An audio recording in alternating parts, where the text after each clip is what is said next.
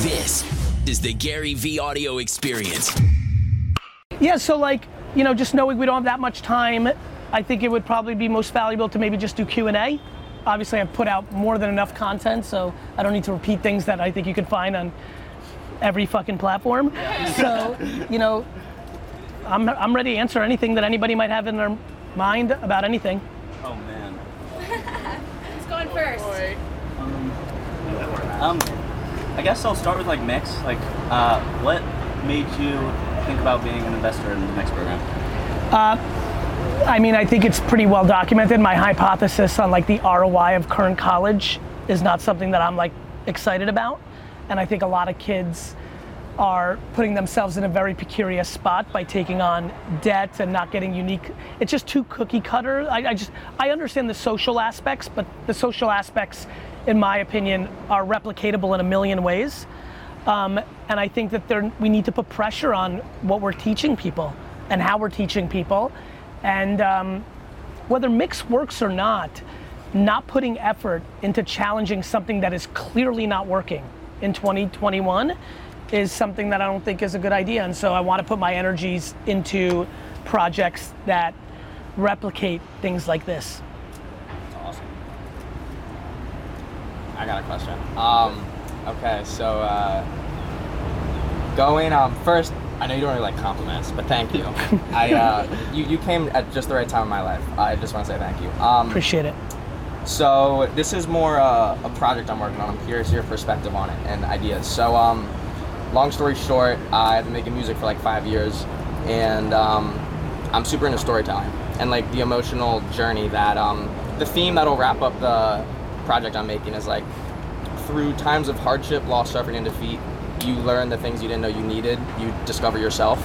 So I'm making a song for each emotion that goes with that theme, and then with that song, because in the end, like it's just like movies. Like loss in one movie could be losing a race, the other could be losing a family member. Of course. Finding something could be finding an object, the other could be finding a person.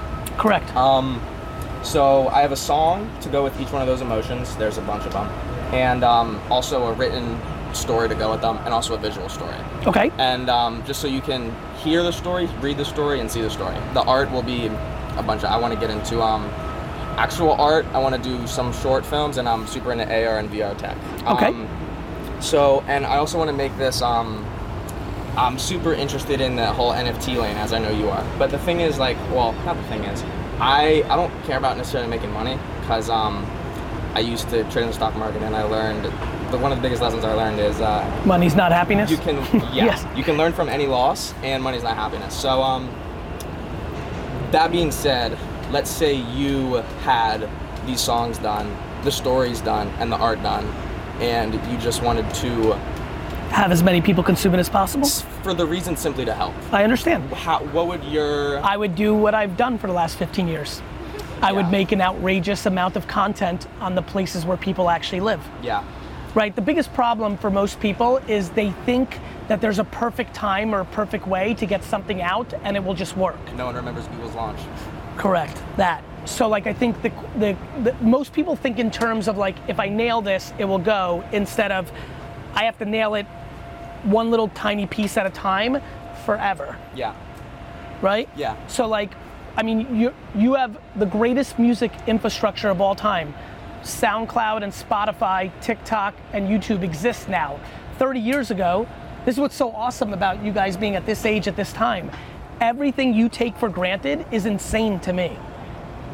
30 years ago, 20 years ago, when I was your age, like you fucking had to go to Hollywood or get discovered by somebody. Now you can just upload it and do one fucking post on TikTok and something could happen. It's not guaranteed to happen. It's hard for it to happen, but I think you need to think in terms of I've got to put myself out there and my message out there. Yeah. And if you're going to do NFTs, you got to build your Discord. And if you ask everyone here to join and you have 7 people in it, then that's your fucking starting point. I had 11 views on the first episode of Wine Library TV. That was it. And I manifested those views. I'm like, yo, can you watch this? You know, like it takes time, and that was 15 years ago. So I think you need to put it out. Yeah. And you need to put yourself out. Yeah. In my opinion, there's a direct correlation with vulnerability and success. I think so too. In terms of creativity. I think so too. And I don't think it's just in the output of vulnerability for them and in your content. I think it's actual humility and vulnerability with yourself. People are genuinely scared to lose because of outside affirmation, not the conversation. All of you would do everything you'd want to do because it's just you and you, but you don't because you're letting other people's opinions factor in. Yeah. That was my question to you, because from what Jackson said, how do you overcome the paralysis? Because for they me, are really good, yeah, but they're paralyzed. The leap of faith, how do you take the leap of faith? By realizing you have no other option. There is nothing else. You can either continue to do whatever the fuck you're talking to yourself about that you're not doing, or you can do it. It's literally like having your first kiss, or learning how to swim, or ride a bike, or have sex for the first time. It's something that is in your mind that is like big, and then when you're done doing it, it just wasn't what you made it out to be. I really believe that. Yeah. Like, I don't understand the downside of doing exactly what the fuck you want to do. I understand the sadness that happens 60 years later when you realize you didn't do exactly what you wanted to do. Right now, the only loss that you would have with doing whatever the fuck you're thinking right now is that other people that you value don't think it's a good idea. Later, you're gonna realize it was a bad idea to not try to do it. That. I'll just keep going. So I've been doing the whole TikTok thing for a couple months now, and I've always wanted to do YouTube and stuff. Me and my brother are super huge fan of you, and I wanted to know, like, this day and age with TikTok and all these social medias and like how you can brand yourself. What is your advice to somebody who's like 20-something trying to like brand themselves on these platforms? I think go about it? there's almost like a yin and yang in my opinion to like win. One, you can't win on TikTok or any platform unless you're respectful of the platform, right? Like if you don't make a TikTok, you guys all know this, you're in the perfect demo where you see things in your feeds where you're like, that person clearly doesn't know what's going on here. It's like, just like anything when it comes to cool, like if there's like a hot restaurant or club in New York, you always know when somebody comes in that isn't aware of what's happening, right? They feel out of place. It's everything, even if it's like art or dirt biking or skateboarding or like you just, whatever you're like a part of, you always know when somebody's trying to come into it, when they do get it and when they don't, right? That should come very natural to all of you. So you do have to respect TikTok. Like you need to know what trends are happening. You do need to know how to do copy overlay. You need to know. This is where people get fucked up though. In the beginning, when the TikTok thing really started happening, and I was very loud about it, a lot of people struggled because they thought they had to dance. Yeah. Right? Like I remember 2 years ago, everyone's like, I'm a lawyer, I'm not gonna dance. I'm like, you don't have to dance. I understand that young female dancers are doing well on the platform. You don't need to do that. But you can't come in and make a YouTube video as a lawyer on TikTok. You have to make a lawyer TikTok video. And all of you, because I'm making assumptions that you're in it, we've now seen people teach, I mean that ASMR girl doing food, right? Like if you do a TikTok thing, you can do anything. Well, actually, I'm so sad that when I did Wine Library TV, that that TikTok wasn't in its prime because I feel like I could have, like, it's insane how big you can get when you know what you're doing. So that's step one, respect the context of the platform. The second part's the harder part. Talk about shit that is either true to you or you know, and nothing else. So what people do is they over-respect the platform. They see Charlie and Addison blow up, and even though they don't really give a fuck about dancing, or even know how, or even like it, they care about becoming internet famous or TikTok famous, so they try to dance. But you don't give a fuck about dancing. So you gotta be contextual to the platform, but then you gotta talk about your shit.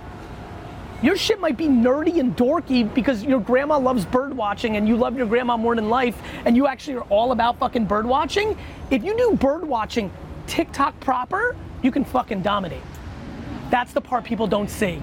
It's the two sides of the spectrum.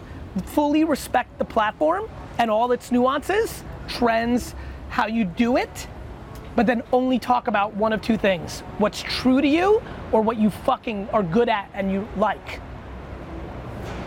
People conform on their thing to the platform. This is working, I'm gonna be a comedian. You're not fucking funny. That. So if you were my age and willing I'd be very happy.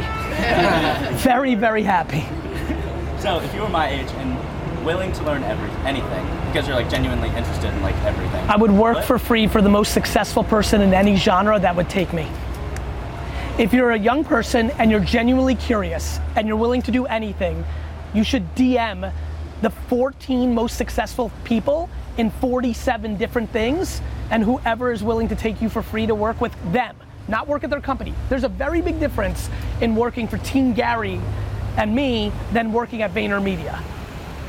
One, VaynerMedia doesn't do free, they pay, but like when I did and now I pay for like minimum, but like, the closer you could get to the person that you're trying to be, the quicker you'll learn how to get there. It's very real. It's the biggest advantage all of you have is time and the ability to live like shit. Meaning, it feels very normal to live in a shitty place, eat shitty food with 4 of your best friends anywhere. Whereas when you have kids and children, I can't go talk to 45-year-olds right now and be like, hey, make $8 an hour and live in a shithole and eat fucking Chick-fil-A every day. They're like, that's not healthy for me, I can't, I have a mortgage. Like, your biggest advantage is, unless you're fancy, like you could live crazy humbly and you have your whole life in front of you. So if you train for 3 years at the hip of whoever you want to be, you're still 25 when it's over. Right now, you may think, if you're 21, you might think 25 is like, oh, halfway to 30. Take it from anyone who's not 25. 25's the same shit that 21 is. That. I got another one. Okay? However you defy, You need a code? Yeah, Lou. For who? Lou? Give me 1 second, brother. You're fine. I really love these two, but I hope somebody else asks a question too. Don't be shy. I know, guys. Go ahead. Go ahead. If whatever you classify success as, when you first started achieving it, is there anything you wish you did differently when you first started? I think the reason I sit where I sit is that success for me has never been an outside force of tangibility. I really believe truly, like to the grave, when it's all said and done for me, that true success is genuinely enjoying what the fuck you're doing every day. I really mean that. Yeah, totally. I don't think like, growing up with less and then achieving success and hanging around a lot is a great perspective. I sit here in front of all of you as a 46-year-old man who knows unlimited people who make more than $10 million a year who are genuinely not happy. And I have unbelievable amounts of friends that I grew up with who make $67,000 a year and genuinely love their life 9 to 5, go to the bar 5 to 6 with their buddies, play softball, enjoy, like, it's just very simple. Yeah. Life is, so for me, I started there, now I know it, but through circumstance, I was already at 22 this person. I want to do what I want to do every day of my life. I don't want to do anything I don't want to do. I hated school so much that I'd already lived fucking 12 years of hating every day and living for the weekend and living for summer vacation, that all I wanted in my life was to never feel that feeling. It blows my mind. In school, you really had no choice. Your fucking parents made you. As a grown-up, you actually have full choice, and everyone chooses to do shit they don't like, to buy things they don't really care about. They think they care about the house, the car, the status, the watch. They don't. Because if they do, what they're really caring about is other people's opinions of them, and at some point in their adulthood, they're gonna realize how fuck up shitty that is. And whether that's 30, 40, 50, 60, 70, or 80, they all get there, which is like, fuck. I had one fucking life, and I lived it for everybody but myself. It's very real, and you guys are in the most vulnerable spot right now. A lot of you right now are living your parents' choice. Even doing MYX, a lot of you still consciously or subconsciously have your parents' opinion, or even scarier, the opinion of the people that follow you. Like, genuinely making decisions for outside affirmation is the quickest way to unhappiness. So for me, I never had success. Even my whole Jets thing is very misunderstood. I want the process of trying to buy the Jets. I don't need the Jets. If tomorrow Carl Thompson or Susan Smith buy the Jets, I'm gonna be like, cool. Like it's playing your game. Yeah. The reason I had such a the highest form of betrayal is betraying yourself. 100%. 100%. And most people, like, you know this, because how old are you? 53. Wow, you look fucking amazing. You know this. They're having such more thoughtful conversations than we did at their age. We're of the generation that just kind of went through it. I was so weird. I was such an enigma that I said, fuck school, I'm gonna do this. Like, people thought I was a loser. Like, in high school, every single teacher and every single one of my friends' parents thought that I was not going to succeed in life, singularly because I was bad at school. And in my own little head, to myself, at night, brushing my teeth, in my fucking thoughts, prayers, and feelings, I was like, I'm gonna be more successful than everybody, combined.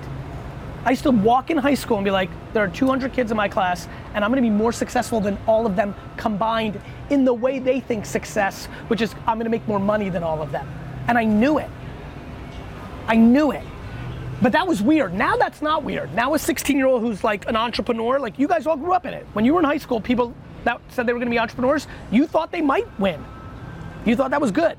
Not when I was a kid. And I think, so they're having much more thoughtful conversations than we did.